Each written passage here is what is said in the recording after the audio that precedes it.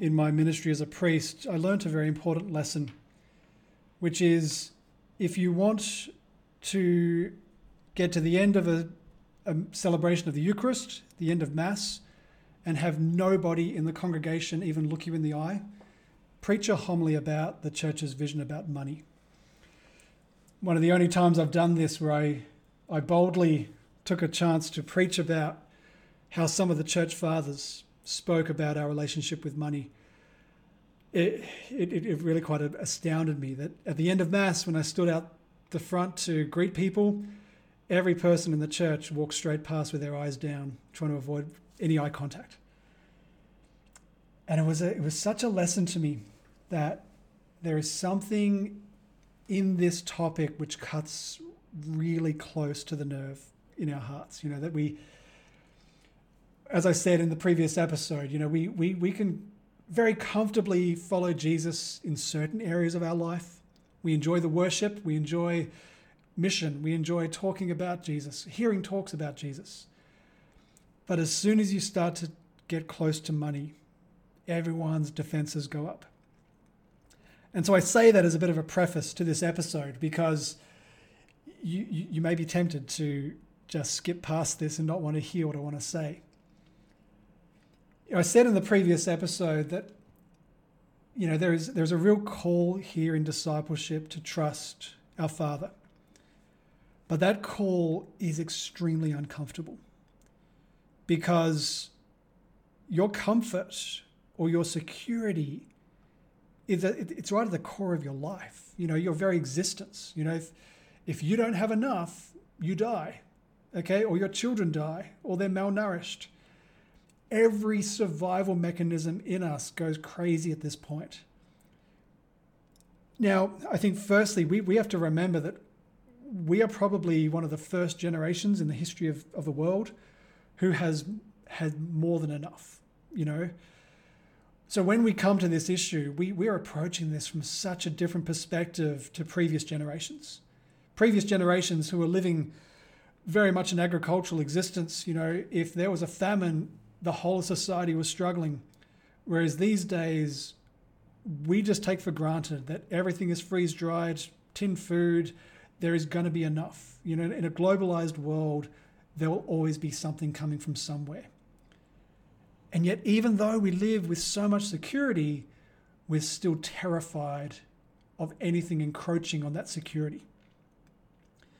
And so, when it comes to the call of Christ, to trust, to detach ourselves from our possessions, to rather, instead of allowing our possessions to hold us, that we need to hold them and hold them very lightly.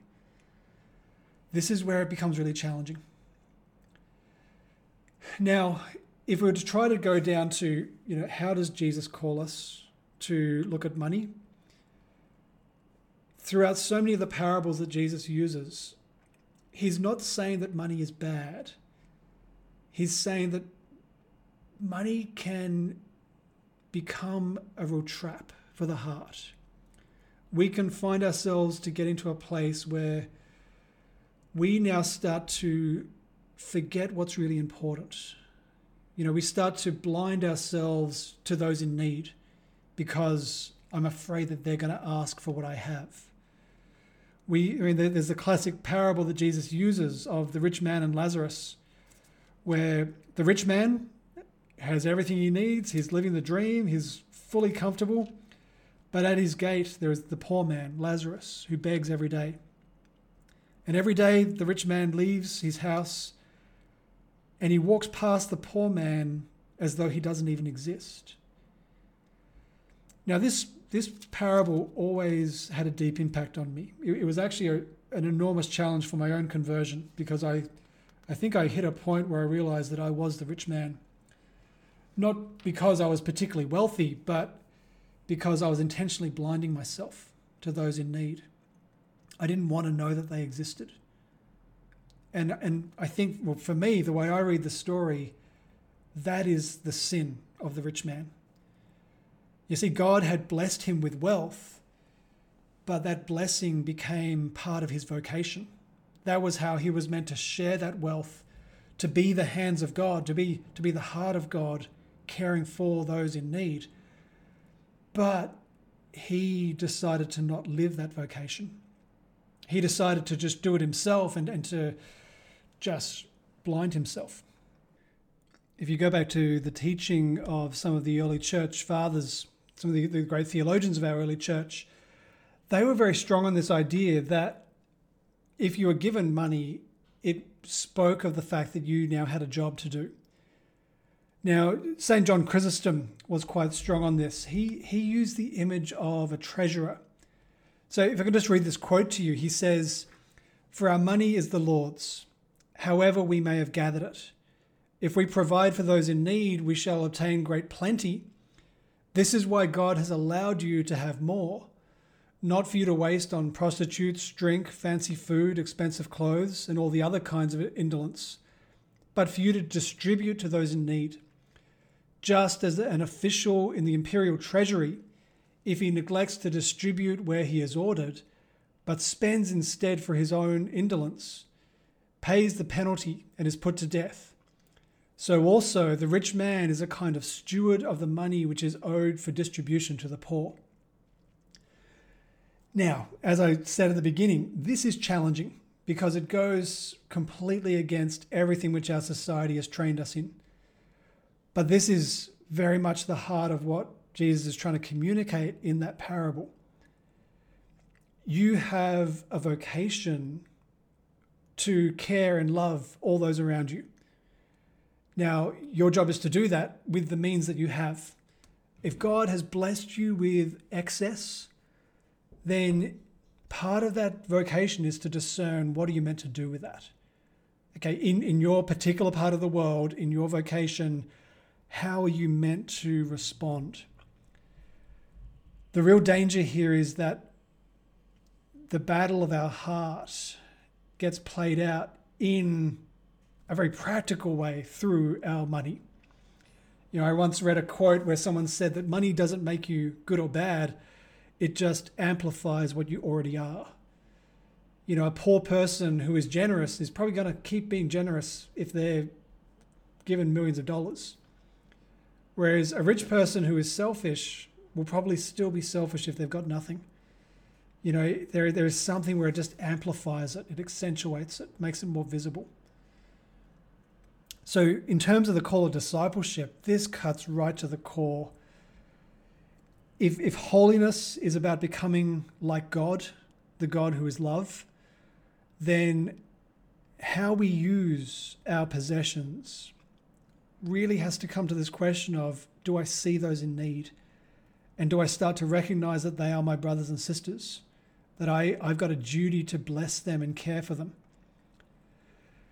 Now, practically, how this looks is the difficult part of the equation. You know, we would understand that every person has certain levels of influence and responsibility. And your primary responsibility is to care for your own health. Once you've got enough to care for that, anything left over needs to then be given to those who are under your care, your family, your children. Now, once they've got enough, anything left over then needs to go almost to the next circle outwards. You know, so maybe it's your community. And this is where the point of discernment comes. How do you start to recognize, okay, once everyone in your immediate sphere of influence is being cared for, who else? Where else is God calling you? But then the other question here is, how does God want you to use that? This is not simply as simple as giving money to the poor, because sadly, sometimes giving money to the poor is the worst thing to do. You know, you can very easily create dependence. You can end up feeding into all sorts of unhealthy behaviors. And I think if you were to ask most people who care for the poor, they would say that they never give money. They'll always find other creative ways to care. But I think, once again, this is where it becomes a real question of vocation. Where has God blessed you, not just financially, but intellectually, in terms of your gifting, in terms of your opportunity? Are you able to create opportunities for work? Are you able to use your blessing to educate people, to change culture, to change society? And this is where it becomes so much more than just feeding people. You know, very often there is an immediate need which the call of the gospel urges us to be aware of. But then there is a bigger picture of how can you try to change and influence the whole of our social structure so that those needs disappear. This, I believe, really cuts to the core of the lay vocation. You know, so much of this depends a lot on what your work is and whether you are in charge of a business or whether you are just working for a company. How do you navigate the call of God in that environment? Really, I think, though, the core of this is whether we can connect the call of Christ to this whole understanding of provision. Do we trust that God will provide for me enough that I can take a risk? You know, if God is calling me to be generous with what I have, do I have a deep enough faith to trust that He's going to provide when I'm in need? But also, there's something at the heart of this about love. Am I able to have my eyes open to see the need that is around me? Do I see myself as being on the same level with the poor? You know, like if a family member was in pain, you would want to react immediately.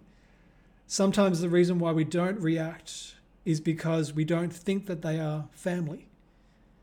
We see ourselves somehow being different or distant.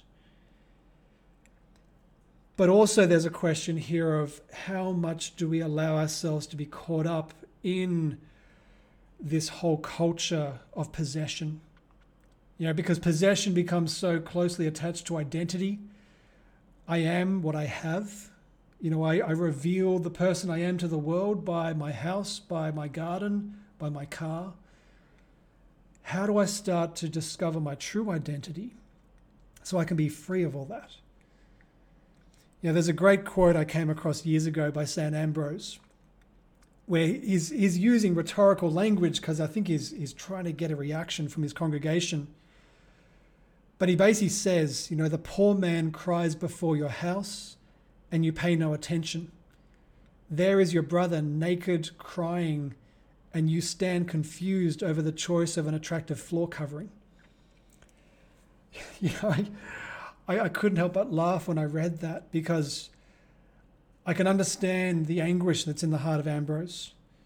You know, that there is so many people who become invisible in our world. And we can become so consumed by a culture which just is all about more, having more stuff. When Jesus calls us to follow him, he's calling us to step off this conveyor belt of culture. You know, this current which forces us to act in certain ways, to think in certain ways. He's challenging us to step away from that, to start to see everything differently. The first response is to say, yes, Lord, I will follow you. The second call is to say, you have to give me the Holy Spirit because I have no idea what I've got to do next.